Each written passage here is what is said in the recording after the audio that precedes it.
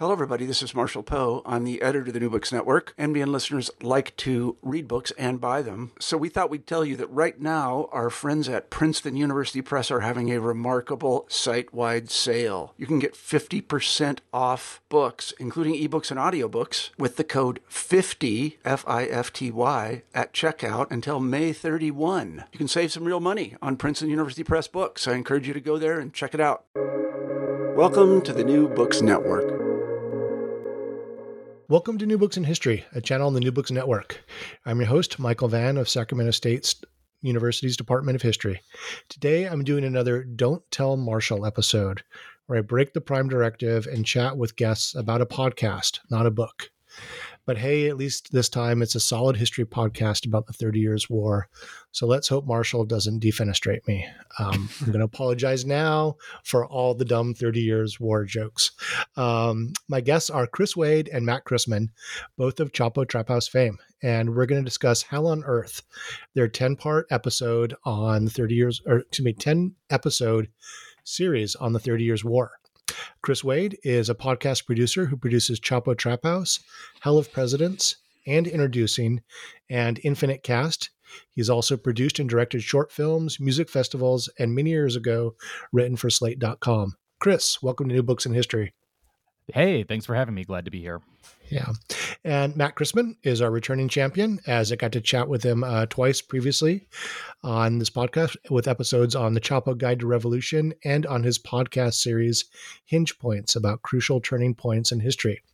He's most well known for his work on the Chapo Trap House podcast, but he's done a number of these series on series of history podcasts, as well as his almost daily grill stream in which he muses about history, Marxist theory, and all sorts of fun stuff.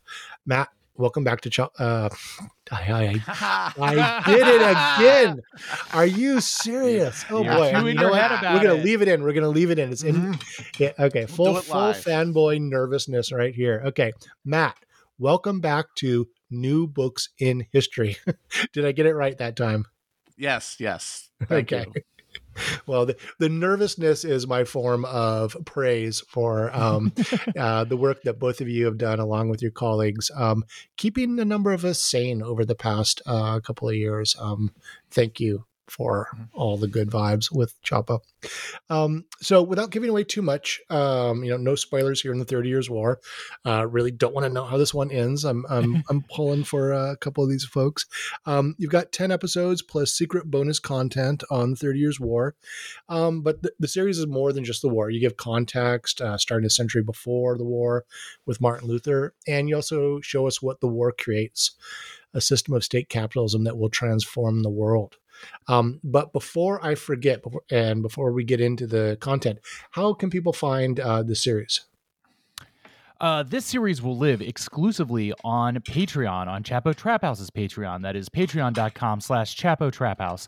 The first episode will premiere live, free for everyone on the Chapo Trap House feed. Anywhere you get podcasts, you can listen to the first episode. That will be just under Chapo Trap House. But then if you want to get the remaining 9 series plus however many remaining 9 episodes plus however many bonus episodes we come up with, you will have to subscribe to Chapo on Patreon. That's patreon.com/Chapo Trap House. Episodes will be coming out every Wednesday, I believe, starting January 11th for 10 straight weeks. Awesome. Okay. And can I just do a quick run through the episodes? Please. I'm just, you sent me, I got to listen to a few of them and they're really fast. They're really fun. And just to give a sense of the trajectory, you start off with the first episode on God, which was a really great discussion of Martin Luther and the Protestant Reformation. Second episode, Death, on the Black Death and its impact on feudalism and the rise of the Habsburgs. Episode 3, Kings, State of the European Dynasties. I think you guys did kind of a sports style going around the horn thing, looking at Europe at the dawn of the 17th century. Windows, we know what that's about, right? All the AP history nerds, from the defenestration of Prague to the start of the war. Intervention, the Habsburgs expanding the war, and it really becomes truly international. Episode 6, The North, which is about White Walkers and such things. Swedes are pretty identical. Pretty much the same to the thing. White Walkers from It's Game of kind of Thrones. how they were received in Germany when they arrived. Yeah. And then Hell, which I was one of the later ones I got to listen to, which is that point of complete stalemate and the absolute horrors of the 30 Years' War. Why I think maybe so many high school kids get into the 30 Years' War in 10th grade or whenever they cover it these days. It's very metal. Very metal, right. And I think in an interview you guys called this the most metal war. Oh, absolutely. Yeah. It's right at that intersection where a bunch of technologies and war styles are intersecting in their development to create the most diabolical forms of warfare up to that point, and the ones that are most welded with cool medieval things. So you still got guys with axes going up against guys with gunpowder and stuff. Yeah, there's still suits of armor, even though there's guns too, and everybody has apocalyptic religious convictions. So it's the intersection of all of the most gnarly stuff in European history. Yeah, it definitely has Molly Hatchet vibes. That whatever that genre of metal was, I was exposed to in the late 70s. Two more: State on the Peace of Westphalia, which all the political science nerds in the audience were very excited about. To talk about the Peace of Westphalia. Episode 9, Revolt, where you're going to talk about the impact on England and the English Civil War. And then 10, A New God, Commonwealth Protectorate and Restoration up to the Glorious Revolution, and the way in which the British and the Dutch create a new state system that transforms the world. Did you guys have a favorite episode you've done so far? I think you're almost finished with these. Of the ones we've recorded, I think we both agree that The North is a really good one. Oh, I didn't listen to that. Okay. Because it covers a relatively short period of time. It's like the year plus between the Swedish invasion of Pomerania and the death of Gustavus Adolphus. So it's relatively streamlined narrative, and it's got all these amazing ups and downs. We got a chance to do like blow by blows of a few battles, which is really fun to do in a podcast, and not really anything we've done before on another one. Yeah. That one's a lot of fun. That's the most, and I've been using this comparison all the time because I want to compare the project that I'm doing with one of the most popular media properties on Earth right now. But that is the one that reads the most like a Game of Thrones episode, self-contained. But I'm also very partial to the Hell episode just because I think that describing the amount of apocalyptic destruction that actually was brought upon the peoples of Germany in grim detail really gets to one of the reasons that we wanted to tell this story. Because it is all the hell that is visited on Earth is all done in the name of creating a new kingdom of heaven. Yeah, and I got to listen to a rough cut of that episode, and what I really liked about it is you do all the intense 30 Years War stuff that makes the high school kids go nuts, but also talk about the actually important stuff like tulips. Yes. And then the founding of the VOC, the Dutch East India Company, which I want to ask you about later on, which is, as a world historian, I think the real story here, gentlemen. Mm-hmm. But, I've got my own biases, but that truly global transformation that's going on, at the same time. So I guess the big question would be, with all your commercial and critical success with Chapo and the opportunities you guys must have. I mean, you guys just got profiled in GQ. It was a pretty nice glamour shot of you guys. Matt, who are you wearing? Why a podcast on why a podcast on the 30 Years War? I know it's a little open-ended, maybe too open-ended, but why a history podcast of all the things you could be doing? And then why the 30 Years War? Chris, do you want to? Yeah. This one specifically comes from us building the muscles of doing a history podcast on Hell of Presidents, which we, Matt and I always vibed on history just interpersonally, and I'm a big fan of a lot of history podcasts, and I think Matt is as well. And That's basically the only ones I listen to. Yeah, exactly. So we basically just got an opportunity that landed in front of us to say, hey, do you want to do some extra podcasts? And that, like, the idea of doing something in history, something more long form with Matt, just seemed obvious. We came up with the president's thing because that's was one of the most obvious, one of the things that we've talked about the most, especially, because we were on the presidential trail was like at the height of the 2020 election when we really conceived of that thing. So that was obvious. And then about halfway through doing that series, and I think we've told the story on other pods, but basically when I have trouble sleeping, I just pick really long Wikipedia pages that I know that I can spend like a half hour reading and not get to the bottom of and then fall asleep. And I pulled up the 30 Years War one just because it was on my mind for some reason and started reading it. And then suddenly a lot of things started clicking that, oh, this isn't just, a random obscure war that you have to learn about for AP Euro. This is something that hits on a lot of things that Matt had been talking about on his vlogs that we touch on in the show. The kind of the development of Protestant mindset, the a climate change incident, a financial collapse, the loss of legitimacy of ruling institutions. All these things were kind of bubbling up in here. Plus, it's just a big, as we've said, gnarly story to sink our teeth into. So I brought it up to Matt, and Matt started thinking, and I don't know if you want to take it from here. Yeah, because it had not been, I would not have come on my own for sure.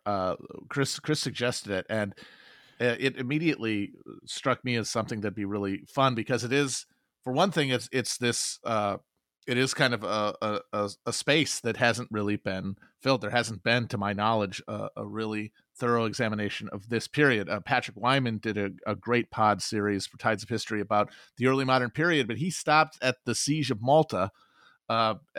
Apparently he was going to go to the War of the 30 Years War, but he just got sick of it by that point. He was like, I don't want to do this for another 2 years. I want to do something else. So that left kind of an opportunity. And then the more, looking into it, you just see snapping into focus all of these historical resonances to the current moment.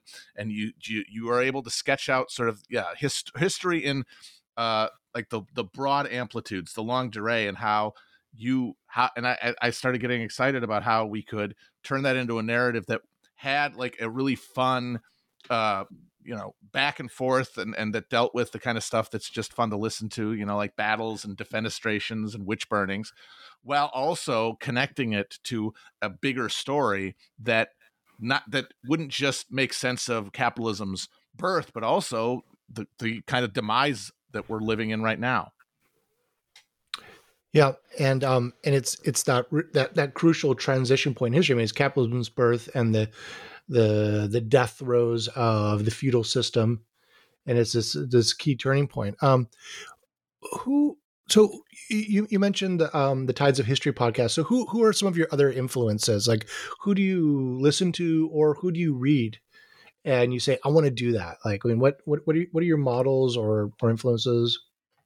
Well, I'll say that Dan Carlin was one of the first podcasts that I listened to. It like followed from episode to episode, and really, it was a guy that really helped get me into podcasts.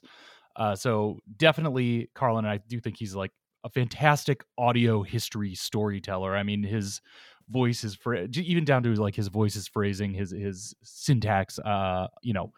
He's he is considered the GOAT, as many would say.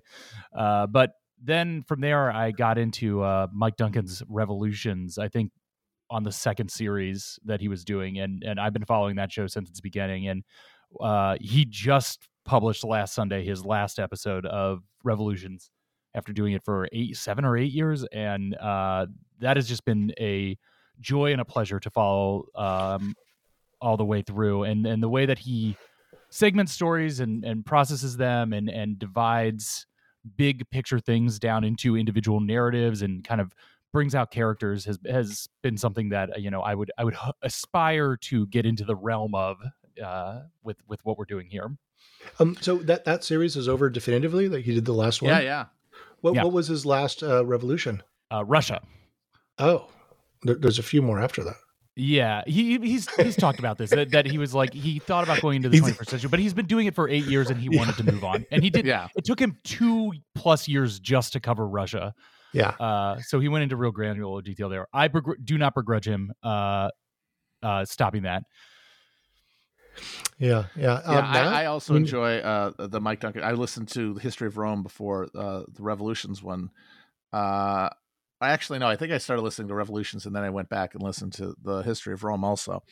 And in terms of books, one of them specifically about the 30 Years' War that I read probably 10 years ago that helped me think that not only that this would be a good project, but also gave me an idea of a way to communicate history in a captivating way is C.V. Wedgwood's book, The 30 Years' War, which is still one of my favorite history books that I've ever read. And the intersection of topic and style really spoke to me there. Like how so? Can you go on about that? I mean, as an academic historian who we don't have as many people reading our books as people are listening to your podcast. What do we need to do? What do you think that really makes historical narrative more engaging for a wider audience? I mean, well, one thing that helps is just prose style. Yeah, and I think that's one thing that Wedgwood had that stood apart at the time, and I feel like has sort of been lost, not because of lack of talent or even ability or anything, but just the emphasis on finding a specific niche around which to build a career, and it doesn't really lend itself to the sort of risk taking that is necessary to try to communicate with a conscious attempt at a literary style, as opposed to trying to get across the ideas that you're focusing on. I think that's a really insightful critique. And so many academic historians are really trapped to the tenure cycle and have to write a certain way for university presses. And, for some, tenure committees, having someone present a book that's published with a popular press or trade press doesn't cut it. It needs to follow this sort of academic cookie cutter model. And I think that, has been a detriment to academic historians' wider reach. I think that's really insightful. How do you guys do your research for the series? Before we started recording, Chris was saying that you started reading about a year or so ago for this. I personally, we tried not to overlap too much.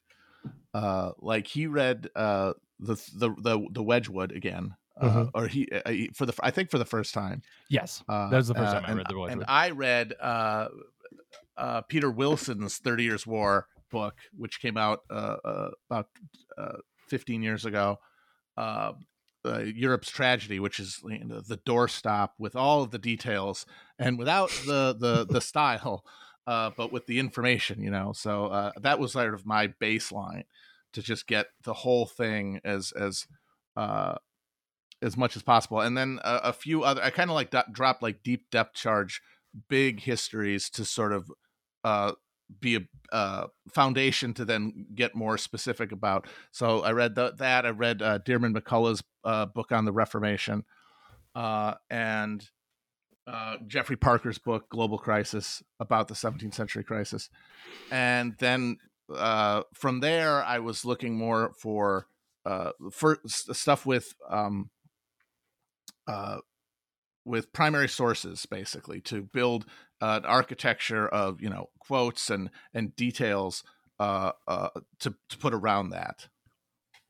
Yeah, the way you guys bring in voices from the documents is really great. I think maybe it was in the discussion of the witches, you were reading something that found that a really nice blending of the narrative with the voices. And And what's up with all these 30 Years War books being so big, like the 30 Years War? Dude, I mean, Jeffrey Parker's fantastic book, which is more than just 30 Years War. I just looked it up, and there's a new abridged version, and the abridged version is 600 and something pages. And I mean, Parker is, one of the greats, but good Lord, that book is so big. Well, I mean, that's one of the things that we encountered even doing this podcast to begin with, is that there is, it truly is a Gordian knot of an event, because there's, especially just the polity of the Holy Roman Empire is so complicated that to try to get a clear one sentence exploration of why is this thing like this, you find yourself feeling like you need to then write another 2 paragraphs to describe why the subject of that sentence is like that, and then another 2 paragraphs to describe why the verb of that sentence is like that, because it's so intermingled with all these different insanely complicated feudal structures that finding any kind of clarity in it is genuinely really difficult. And then you, at least for me, I end up second guessing myself of like, oh, am I cutting this too close to the bone? Am I trying for the purpose of clarity saying something that's inaccurate or something like that? So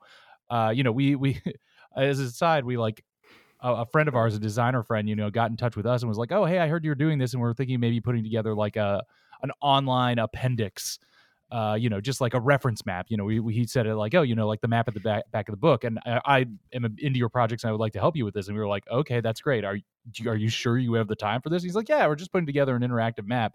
And every call we've had with him, he's like, it just devolves into being like, all right, so the Duchy of Baden-Durlach is different from the Duchy of, it's like, if that's contained. So do I make that nested within the Holy Roman Empire, or is that a separate?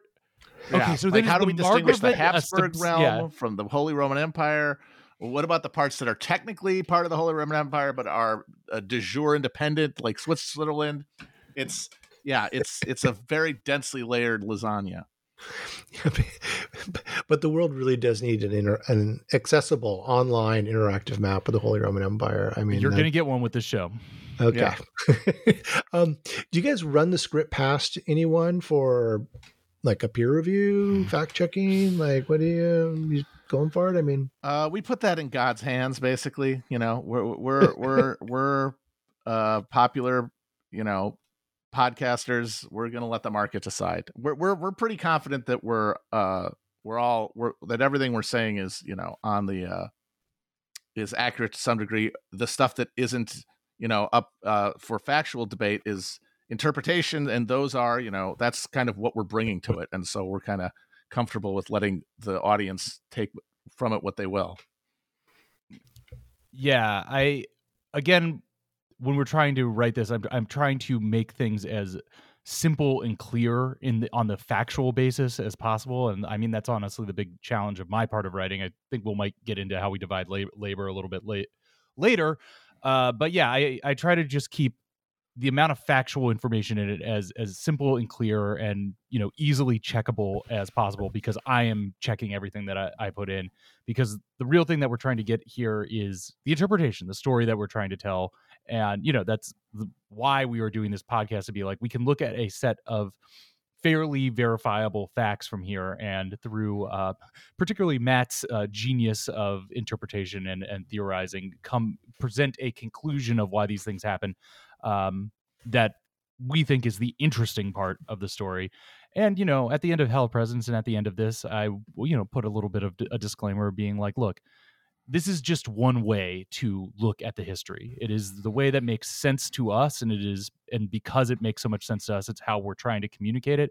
But with every historical interpretation, it is, part of a tapestry of ways that can be looked at things, all with different levels of quote unquote accuracy. And the true truth is looking at it all the ways and judge it and taking your own conclusions. Yeah, and so I wanted to ask you about how you guys handled presenting this series. Hell of Presidents was a bit of the Matt Christman show, the Matt Christman magic. I say with a great deal of praise. I mean, you have a charismatic way of talking about the presidents in this history, and you guys did a thing where Chris would throw a question at you, Matt, and you'd sort of respond. It was, I think you guys compared it to that cartoon with the dog professor and the earnest young inquisitive Mr. boy. Peabody and Sherman. Peabody and Sherman. That's right. I was trying to remember that The dog earlier. professor. The dog professor. Dog professor, inquisitive boy. Yes. And but this is a little different. I mean, this is like truly co-hosted, and I think most of the episodes you're starting these, Chris, with a sort of a narrative moment. Yeah, well, I think that we're drawing on what we learned from Hell of Presidents, and I will speak for Matt that he has an insane font of historical recall that I simply do not have. I have a terrible memory for facts, dates, things like that. I have to write down every single thing I say. I cannot go off the dome for anything. And also, Matt's own brand of interpretation. But what Matt lacks, and I don't think he will begrudge me for saying this, is any kind of organizational processing. So, the reason that Hell Presence is able to exist is because I can sit down and kind of listen to Matt yell at me about history for a while and then figure out how to organize it into something coherent and then give it back to him for him to repeat it back. That's how we did Hell Presence. Matt went off the top of his head for often outlined, but mostly spoke extemporaneously for Hell Presence. For this, I think mostly because we'd had that practice and figured out a way to make these things work. We ended up, scripting the whole thing, which, again, I think our roles are basically the same. I'm mostly setting up this happened. Matt, why did that happen? But because we're able to write the whole thing and go back and forth, we can kind of make it easy to say, oh, you'll take this thing and then I can move this part that you've said down here, and then that flows a little better. And just from a podcast production standpoint, I think I also wanted to try to, keep it a little more even, so it wasn't like, Matt would be speaking at 3 or 4 pages at a time just to keep the flow back and forth a little better, because I think that works. It's more comprehensible to a podcast audience than long monologues and then short questions. Yeah. And it reminds me of your buddies. I'm trying to blank on the podcast. They did Korea recently. Blowback. Yeah, yes. Where they have a really nice pattern of going back and forth, and the odd little audio clip, but not overwhelmed with the post production. Was that similar? I mean, sort of model it's and pacing? The same sort of genre, and we divided up basically as Chris said, like he's providing a narrative architecture, and then I am providing this sort of interpretive structure that's threaded through it. But and I've been very much been enjoyed and been rewarded by having to actually sit down and put something down to fill it out beforehand, and to not sort of rely too heavily on just improvisation. And I felt like it's really strengthened it. I feel like we were able to get to some to create episodes that have like a coherent structure to them, and we've been able to get a little elliptical and I think maybe a little challenging with the way that we structure these episodes, where we're going back and forth in time, where we're introducing concepts that we're not going and events that we're not going to necessarily explicate until later. But my hope is that kind of friction makes it an even more engaging experience for people, because I do think that throughout the pieces do latch together. Yeah, so, Matt, I got a question for you. I mean, you have produced this incredible body of oral work, like with the Grill Stream and then the various podcasts. Do you write much? I have not. I've always been very hard. I've been very bad at writing. I'm one of those people who sits down, writes a sentence, and instead of just going through very quickly, I start seeing what's wrong with the sentence. I can't think of a thing that's better. I just sort of.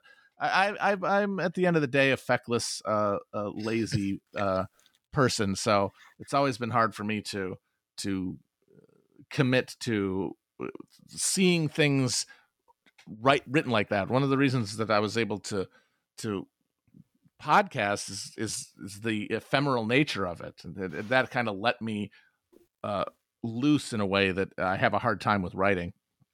But this project has led me to write for the most I have in a long time, and it's been helpful.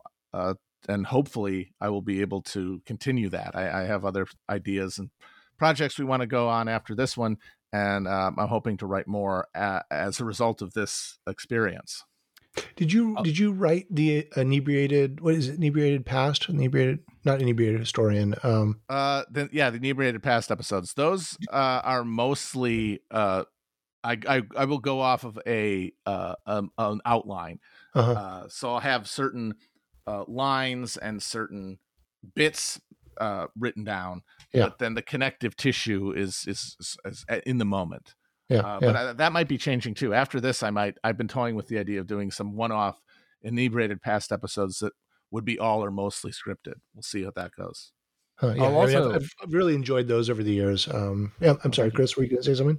I'll also just say that for myself as well, mutually writing or sharing a Google Doc where we're both filling in after each other is great motivation for me, because you can just basically I'll go in and see that Matt's written up to where I've gotten to, and I'll be like, damn, got to put more stuff in. So Matt has more stuff to go off of. And then it motivates me to get another few paragraphs in every single day. And then I think probably the same for Matt to, it's been a pleasure throughout this process to open up the doc and be like, oh, there's so much more stuff in here.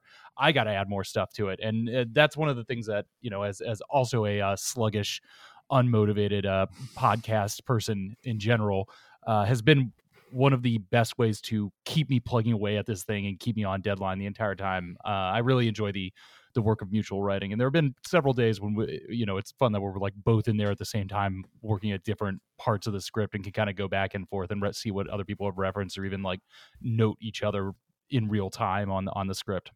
That has been a big part of what has allowed me to move forward, is that when I start, I'm not facing a blank page, which is the thing that, for the procrastinator, self-doubting type writer is death.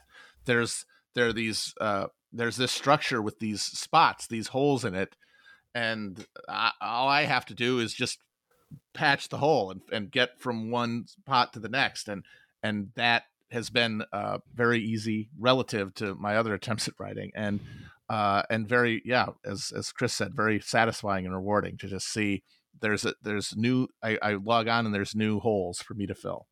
Yeah, we love the Google Docs. What a great system. And holding each other accountable, as the kids say, right? No, I mean, this is funny because, academic historians are famously do their work alone, and compared to other disciplines, we have very few co-authored pieces. And I got to do something with a co-author last year, write it on the Google Doc. We did a political history of surfing, and it was really fun to be bouncing off ideas, and so much easier now. But that collaborative work, again, not what most of the academic historians do, for just sort of the nature of the discipline and the way we're trained. Well, get yourself a co-author, get yourself a Google Doc. I bet you'll write at least, I'm telling you, 25% faster. So I had before we get into this stuff, and we are going to get into some stuff here. I wanted to ask you guys how you balance your understanding of structure, which Matt has been really incredible on, and your understanding of structure, which some might characterize as Marxist or materialist in its analysis, with the agency of individual actors, right? I mean, this is one of the big grad school questions. And the 30 Years' War is a perfect example of this, because it can be a real trap, because you can get really mired down in the political minutia. I mean, just trying to make sense of the Holy Roman Empire and these dynastic claims, and it can just lead to going down the rabbit hole of historical trivia, as cool as some of those details may be. But the big picture is so important for Germany, for Europe, and, arguably for world history. So how were you balancing that sense of structure and the larger significance of the story with the cool intricacies? Not all at once. I mean, as we were saying, a lot of it comes down to the way that we write it. With like Chris is in charge mostly of providing the narrative, the biographical information about the specific figures that we want to focus on, and the anecdotes, and then I ground them. I connect them, and the connective tissue is a contextualization of exactly what is informing these decisions, what is shaping these people one way or the other, the forces that they are either fighting against or embodying. And I think that's how we are able to bring both of those together in a way that does not obscure either, but rather allows both to highlight each other. Yeah, and like, I am no I'm not the most well-versed Marxist, but I think that Marx really nailed this one with the "men make their own history, but they do not make it as they please" quote. Mm-hmm. And I think I think that's kind of our guiding principle too of how to approach the great men of these stories, and it also is something that, doing the President's podcast, which we set out to do as being like, let's just talk about the presidents, and then turned into a history of America through these people. But the way that we approached it was kind of talking about, not in any like counterintuitive of like everything about this guy is wrong. But, we discovered that the way that we wanted to talk about the presidents is not as these great movers of history, but people who are propelled by and move through history and are constrained by it. So we have gotten into the mode of talking about historical figures in a way of, yes, they can act, and their personalities, their upbringings, their ideologies affect the way that they act. But they are at all point constrained by the contingencies of history and what circumstances they find themselves and the forces of politics, society, economics that put those contingencies and constraints around them. So you do have to get into the personality of any individual person, and that's what makes it interesting. We love hearing about like the weirdos, the psychos, the romantics of history that all consider themselves the unique heroes of their times. But often the funny part for me, or the grand ironies are the way that they are just as blinded and just as directed as everyone else around them by the material forces that they have come up within. Yeah, like even if they're being carried forward, like they feel like I'm sure like that is a subjective experience of mastery over, time and space. But as soon as those winds change, they are often just brought down, because there's always something in the era, in the moment, that they are not able to access and that they're not able to anticipate. And that ends up being the thing that brings them down. Yeah, and this is a theme that obviously you and Daniel Bessner engage in the Hinge Points podcast, where how important is individual historical agency within these structures. So let's get in the subject matter. Why on earth the 30 Years' War? What possible relevance does it have for the kids today?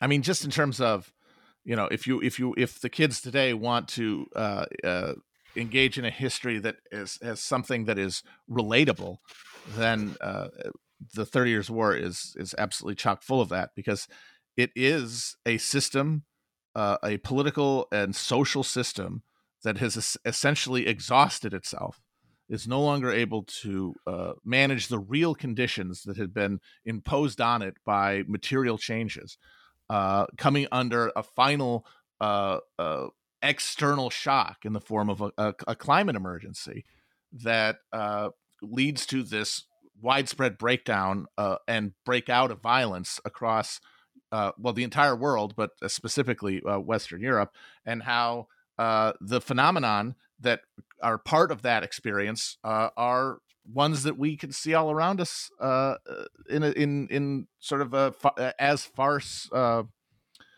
shadows today. Yeah. And I think a part of it also is, and and we don't want to get like prescriptive about how anybody should feel about anything, but I think both Matt and I kind of look at the way that a lot of people process the world at this moment through this specific era, through the Trump era, through the COVID era, through the post 2008 financial collapse era.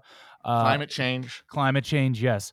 It sure does seem like there is a general crisis going on, and I think that you tend to see in a lot of people whatever the modern manifestation of apocalyptic thinking is, that we are somehow privileged to be living through. I mean, a kind of privilege to be living through the end of the world in some way.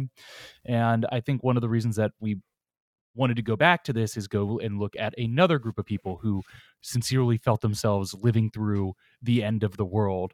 And, I don't think we want to say that our situation will end up exactly like this situation, or we can draw direct predictions about the immediate future from looking at how these specific circumstances in the mid 17th century turned out.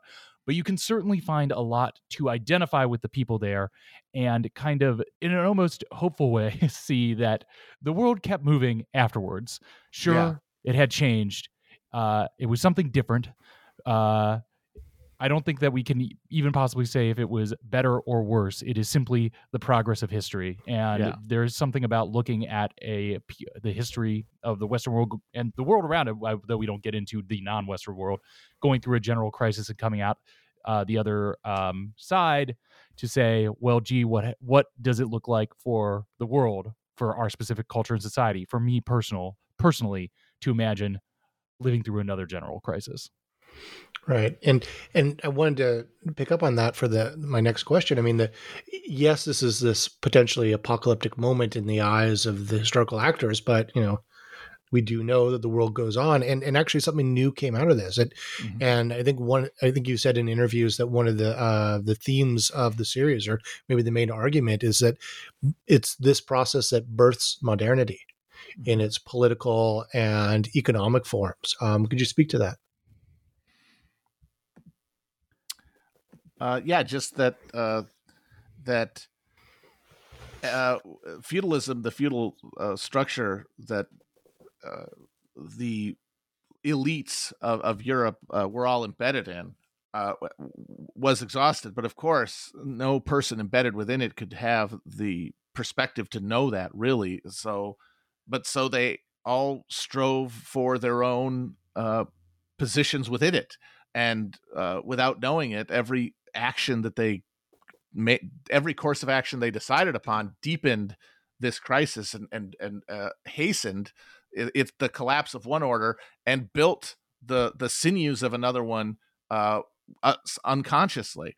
And that process is always happening, and it's happening now. And I think that if there's a use here, it's to be reminded that something is always happening subterraneanly during moments of crisis and of even times of stability, and that the birthing process is making a world that is fundamentally alien to the one that exists, and in that sense is the end of a world, but that humanity continues, and that the whatever is in humanity that is worth preserving also continues. Well, but so, I mean, you say subconsciously and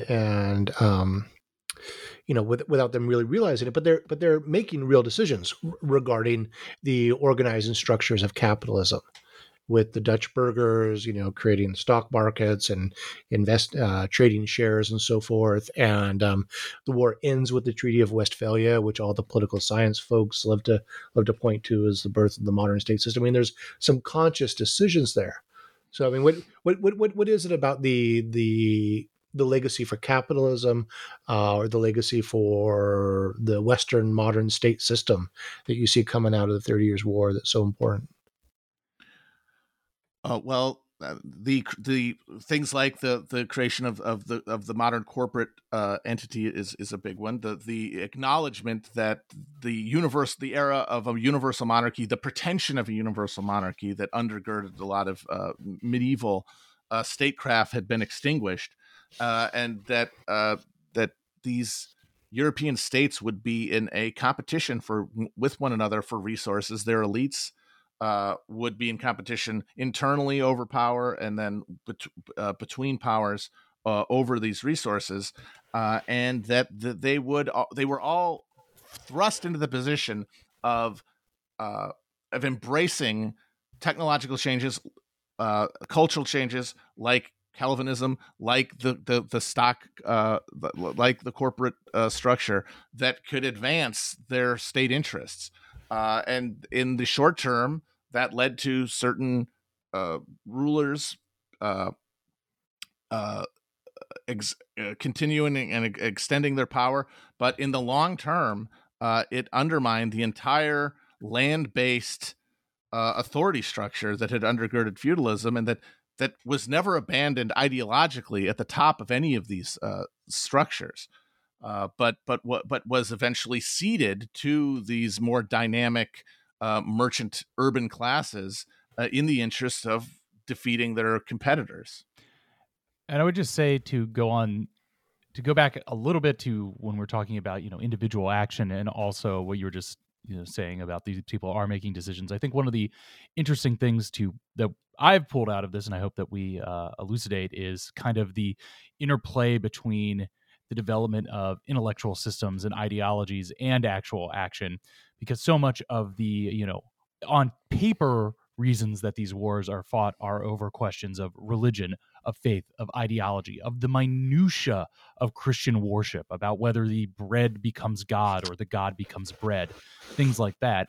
And you have these people who are building these structures of ideology around one thing, the way that they worship, the way that they relate to each other on elements of faith, while at the same time building these corporate structures, these ways of doing business, these ways of interacting between the state and finance and stuff. And at the time, I think a lot of these people would imagine that these are not related things. But at the same time, oh, would you look at that? They're developing this faith structure that at every point reaffirms and reasserts the exact financial structure that is most profitable for them. Wouldn't you know it, that it turns out God does want me to form a corporation and colonize the world around us, and that happens to be the only and correct thing that the real God wants. And I think that there is something about that is important to look at. It will feel familiar to people to see these things that are often projected to us as completely separate things. My political ideology and the way that I behave in the world. It just so happens that they are perfectly in line at all times. And I think that that's a very familiar thing to look at, be it the Dutch burghers of 1630s Amsterdam, or your ruling classes today.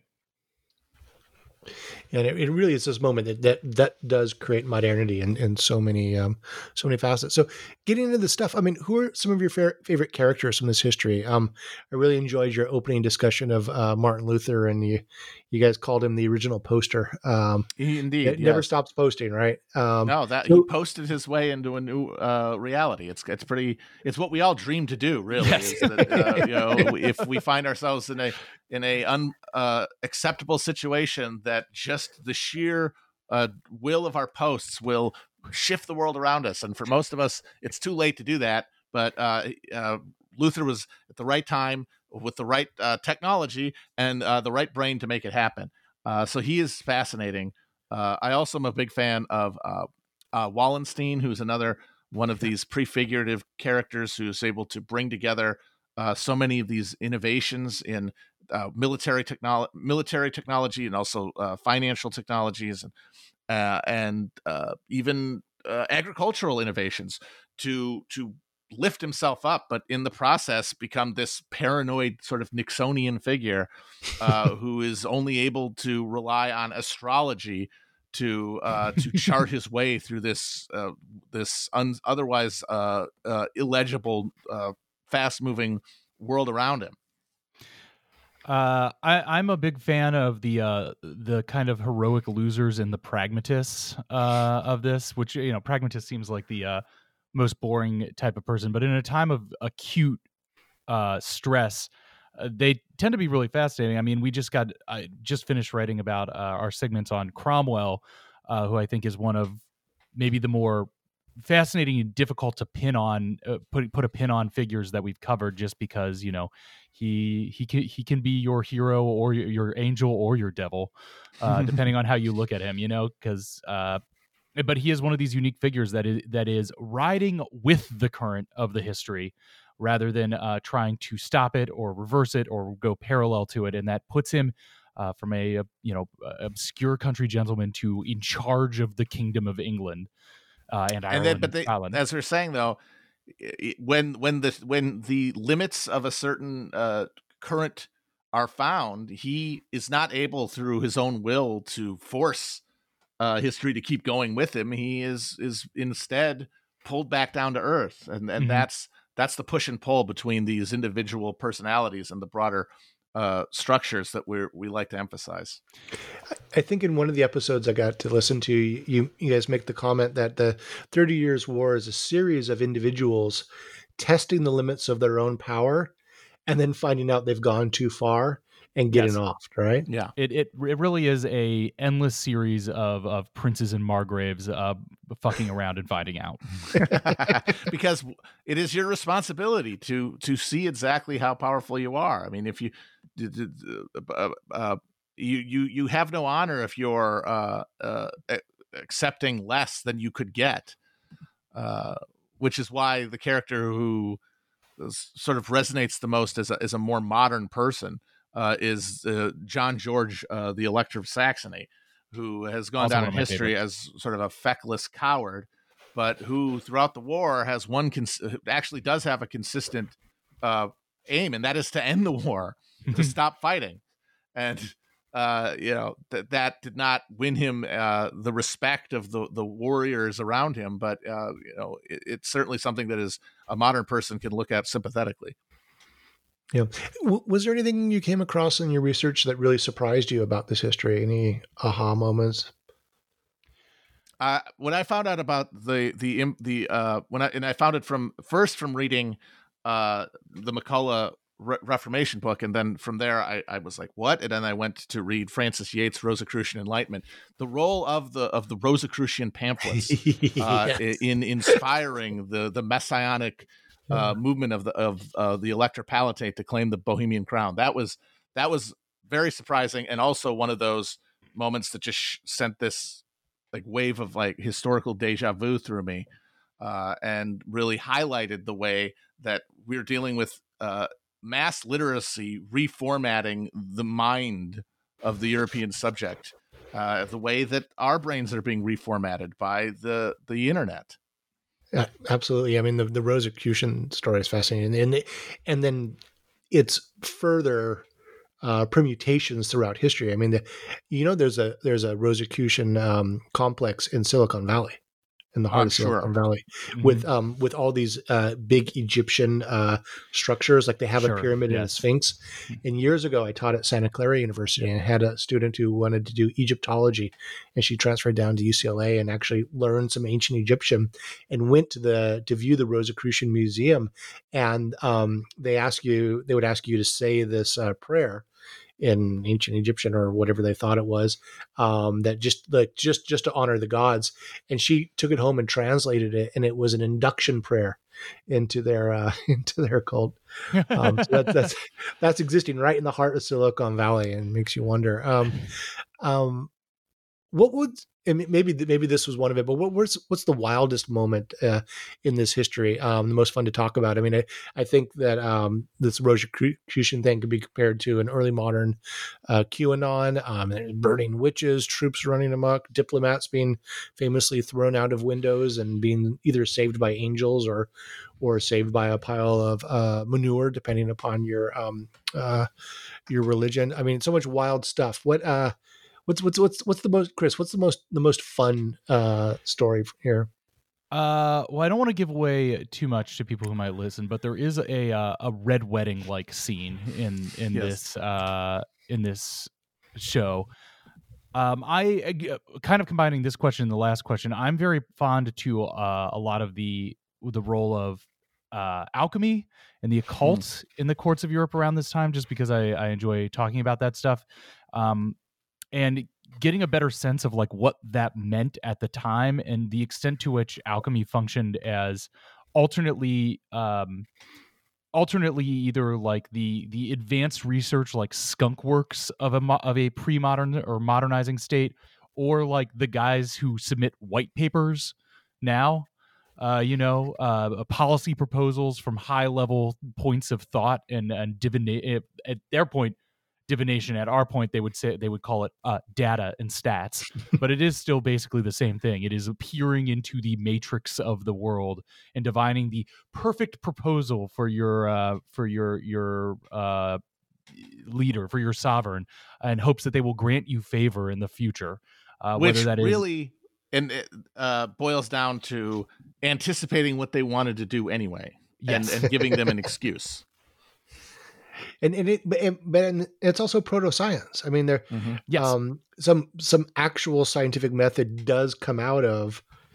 Oh yeah, this it's goofy witchcraft stuff. It's this transitionary fossil. Like it's a way of seeing. It's people who are trying to do science without a agreed upon scientific method to do it with.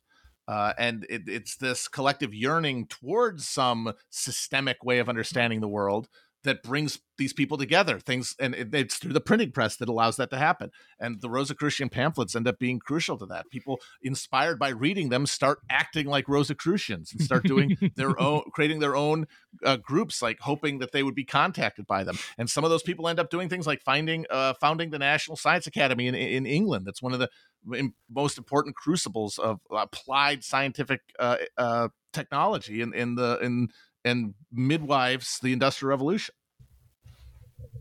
Yeah, and so I mean, the 30 Years' War famously is prime picking for a lot of snarky nerd humor and adolescent obsession with all the strange and horrifying stuff. I mean, it gets really grisly and dark, and that's a lot of fun for a lot of middle school and a lot of high school kids. I was there, but at some point, this obsession with the really awful stuff can lead to just appealing to peering interests, sensationalism of the macabre, and sort of lowest common denominator. And I think about these subjects a lot because I work on colonial violence and violence in Cold War Southeast Asia. And I'm always concerned when my research on murder cases, for example, might cross the line into true crime or just sort of an almost sort of pornographic interest in these really shocking moments of mass violence in the Cold War, obsession with what Susan Sontag called, the sufferings of other.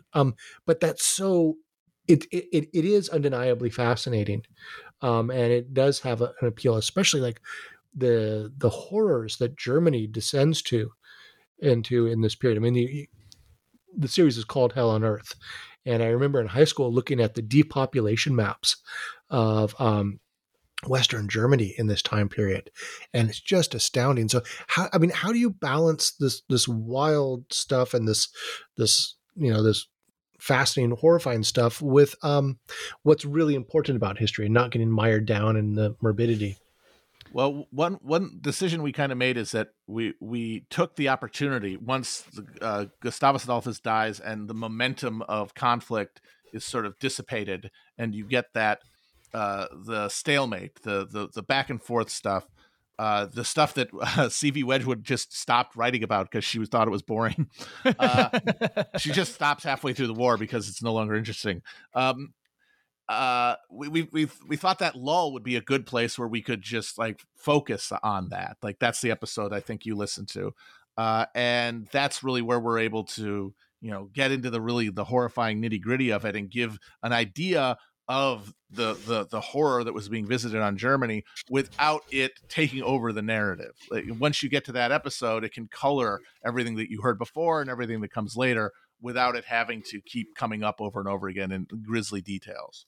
Is this when you talk about the lives of the soldiers and the difference between men of war and normal men, or whatever the German term is. I mean, as Homer Simpson said, those Germans, they got a term for everything, the Kriegsvolk, as they call themselves. But I mean, I thought that was actually really like historically empathetic to get into their eyes. I mean, you can look at these soldiers as this horrible locust that descends upon the land, but what are their options, and what would their choices be in this time period? Yeah, and the life of a soldier, like, it is a social world in itself, and it has Absolutely. reinforcing structures of belief, honor codes, disciplinary mechanisms, and social expectations that are defined in their separation and hostility to the more settled world around them that they are predating upon. And I just taught master seminar on genocide, and we read several books about the occupation of the East, and probably the one that, of Eastern Europe by the Nazis. And one of the ones I think that had the biggest impact on us was a newer book called Drunk on Genocide, about alcohol consumption in Nazi Germany. And it just goes into the intersection of performative masculinity, alcohol use, and just wanton violence, and the way that descended upon Eastern Europe. And it was actually really a much tougher read than any of us had really expected, because it has a sort of, with catchy title, Drunk on Genocide, Alcohol in the Third Reich. But reading about that made me think so much about the what was visited upon Germany in this time period, in the 30 Years' War, with this radical depopulation, the impact on the civilians. I mean, it really is. It takes generations, centuries for some parts of Germany to recover from this, right? Yes, I think from some of the stuff that I read, like even by the 1800s, there were places that were just getting back to their pre-30 Years' War level. Yeah. I would also just say about the violence and the the purient stuff that to me, trying to be a producer of a podcast, that I hope functions both as a work of history and as a piece of entertainment. That stuff is the door that you open to be like, hey, would you like to see some real messed up stuff? I've got a real house of horrors inside of here to show you. Then that's the hook, and then you come in and you're like, but it's actually built on top of this fascinating history and these people who are, in the end, not too different from us. Both in all ways that you can conceive, and so getting to use the prurient, the spectacular violence as a way to make it interesting is that's my hook on the series. And also, not to be too glib about it, but it certainly helps when you're talking about German on German violence and not the brutalities of colonial genocide across the world. But we're all bohemians in this story. Paying for sins yet to come. Yes, yeah. Exactly. Yeah, fair enough. Although certainly to some of these people, looking at the Transylvanians coming into the Alsace or something, might look at the each other the same way that later generations would look at some of their colonial exploits. So it's every generation is alien to the next. Yeah. I was really happy to see you guys were touching on the new findings in environmental history. And can you tell us a bit about the climate fluctuations and the role this plays in the 30 Years' War? So there is, as this is happening, the mid 17th century is the climax of this dramatic drop in global temperatures. That's known as the Little Ice Age. It persists for centuries, this lowered baseline, but the real drop happens in the early 17th century. And it leads to a catastrophic decline in the agricultural output that the social order depended upon. And being still a feudal, largely feudal mode of production, there's no mechanisms for the sort of improvement, the efficiency improvement in agriculture that might make up for it. Everyone from a peasant to the dynasts are forced to just subsist on less, and if ruling elites want to sustain their level of consumption or increase it, then they have to take it from someone else. There is no way to increase the pie.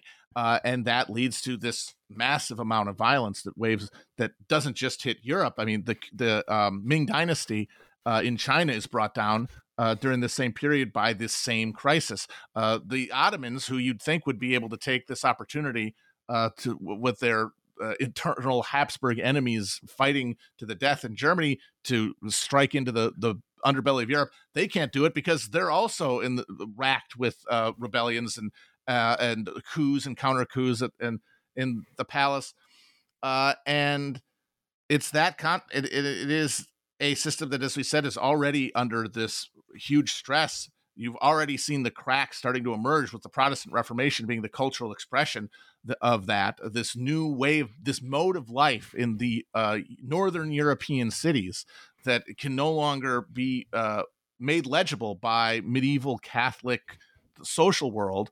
That's already a deeply ingrained schism now that is leading towards the creation of these confessional diplomatic blocs who are now in conflict with one another.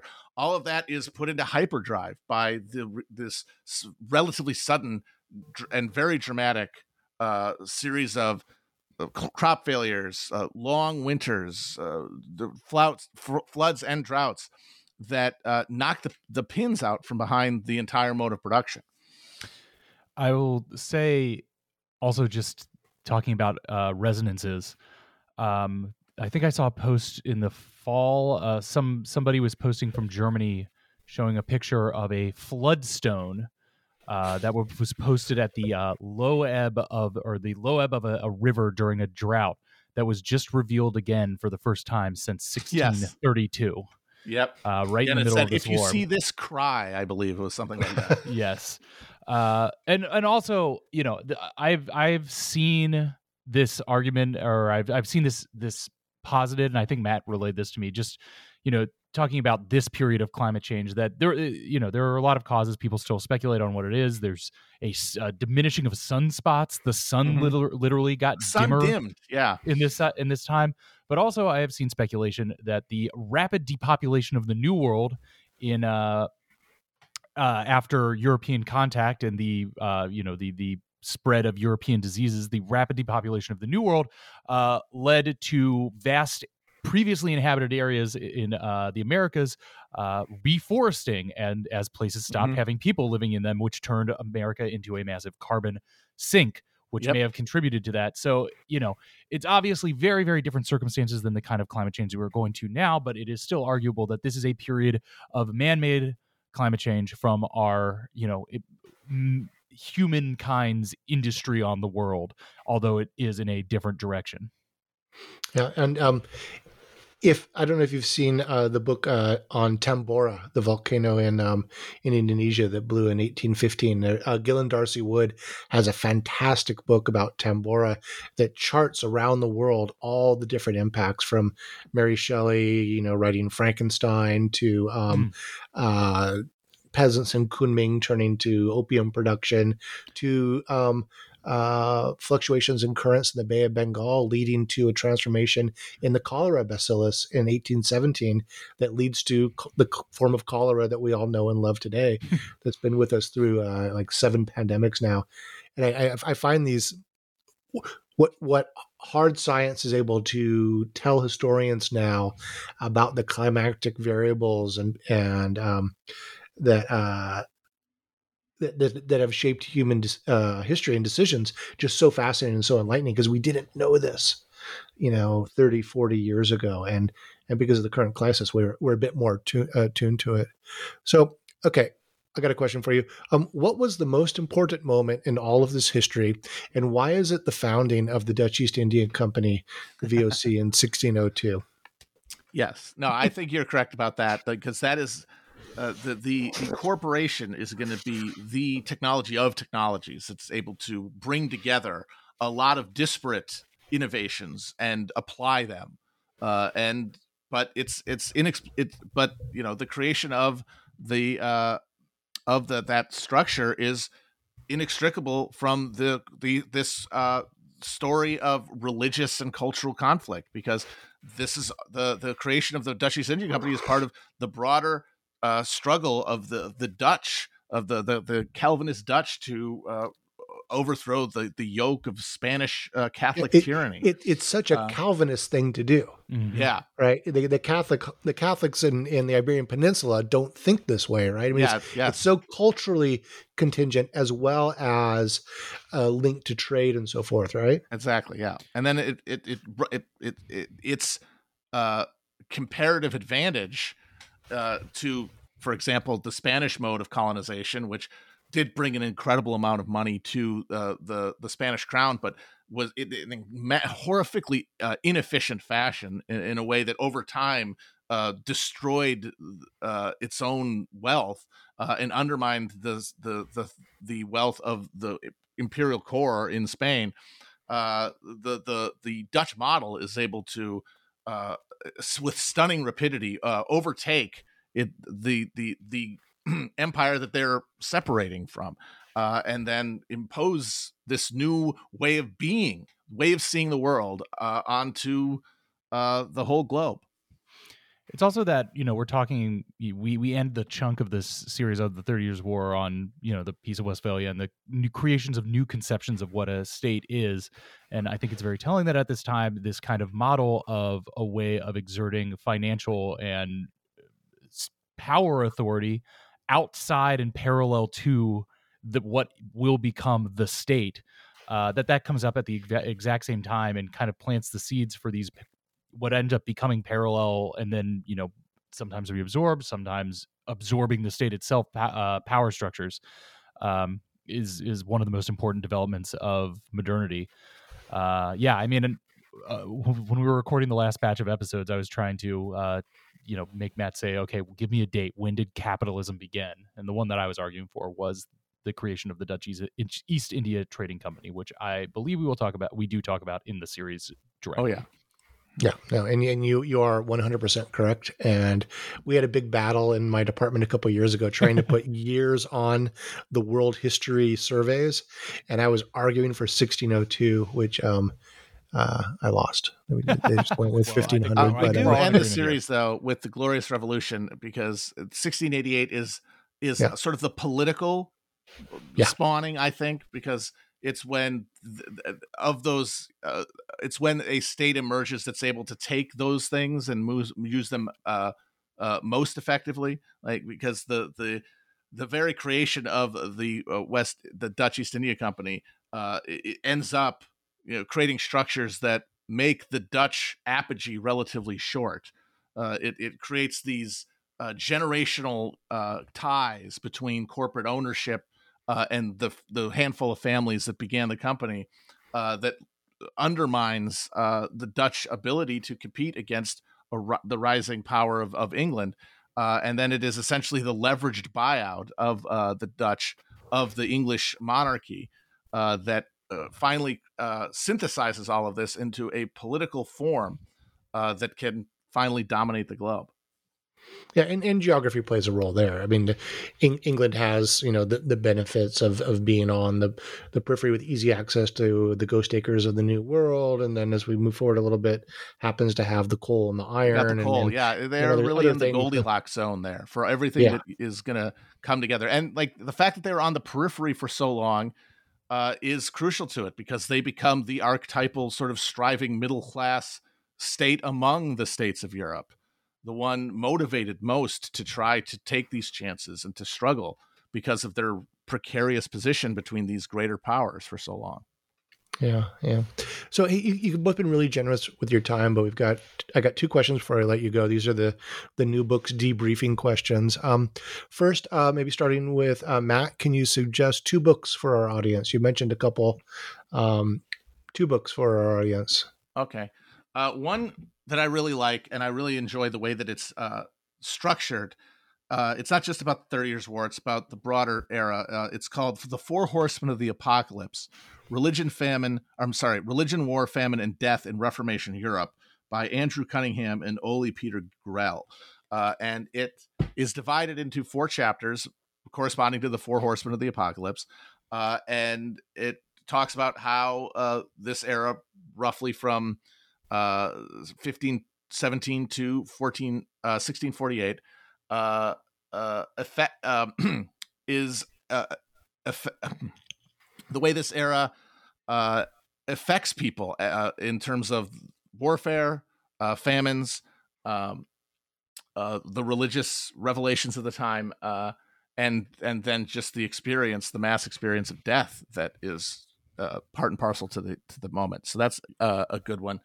Another broader history that's good if you want something that kind of gets the entire era and links everything together and has like the 30 Years' War as a part of it, is a book called Christendom Destroyed, Europe from 1517 to 1648 by Mark Greengrass. That's a really good survey of the era. Chris, any suggestions? Yeah. Yeah. I'll do one that we both read for this that I think we both recommend. It is a book called Brand Luther by Andrew Pettigrew, which is, I think, Brand Luther? Brand Luther, Yeah. which I think maybe is slightly on the side of pop history, but it's a lot of really good information in there, and it tracks it's basically a biography of Luther's life, but specifically oriented around the development of the printing industry, specifically around Luther, and how they could not exist without each other, but also gets into how Luther, in addition to one of the many things he was one of the first guys to be a brand manager. That it's not just how he was writing, but it was how he was supervising printing, how he was supervising distribution, how he's supervising art for all these things. That it both elucidates all the things about his life and his specific writing and the history around him that made him a singular person in history, but also is this technological history of the moment in printing that he existed within, that was really influential. It's just a great read, and it's not that long. It's I think like 300 pages and zips by. A lot of great anecdotes in it, and really helped shape the way that we were placing Luther within this series. And if you're like me, it'll make you fall in love with that ornery, argumentative monk. And then the other one, I haven't quite finished this yet, but I've read a lot of it, and I've been pulling little chunks of it to color some of the stuff we've been writing. But The Adventures of Simplicius Simplicissimus, which is by the German Don Quixote. Yeah, which is by Grimmo Alzen. It is a novel from a little after the 30 Years' War. I think 1660s, 1670s he wrote it, but it is like German Forrest Gump. A kind of idiot kid raised in the woods, swept up in the vicissitudes of the war, seeing all of the horrors, but also writing about it with a kind of a blunt simplicity that makes it often very, very funny. And I've been reading the Penguin Classics translation of it, which I appreciate. It has a very casual and modern tone to it, which I think really gets out how you wanted this to be received, as like reading from the dumb kid from one town over, reading him listen to his adventures through the war. It's good, it's funny, it's a really easy read, and I think it gives you a lot of the sense of what the war would have been like to the people who were just living in Germany at that time. Didn't really have any stake in it one way or another. Okay, and Chris, what are you working on now? What can we hope to see from you next? God, I'm really just hoping on finishing this and then taking her easy. I'll be practicing my DJ skills after this, and hope to go out and do some club sets once I get better at it after this. I do have an idea for Matt and I's another history podcast that we can do that I won't say what it is, because who knows if we ever do it. I need to take at least a year off doing one of these, but I would like to maybe one day finish a trilogy of these history podcasts. At least I will say that it is much more modern, more in the 21st century if we end up doing this idea, and is kind of more cultural than political, though it would be welded as always to Matt's innate and genius understanding of how structural conditions and material conditions shape the world around us. Yeah. And are you still doing new episodes of and introducing? Oh God, yes, I can talk about that stuff too. I do And Introducing with my wife Molly. That's a podcast about words about music, about books about music. We on a typical, like our classic episodes, we'll read an artist's memoir and talk about it.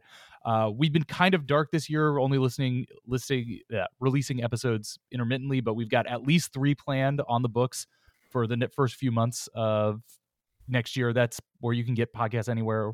We're reading the Bono book. Bono's got a book out that's, like, according to Molly, about half music and half him hanging out with rich philanthropists. So there are a lot of people in the flight logs that Bono runs into there, but not Bono himself. That sounds really painful. She says it's really good.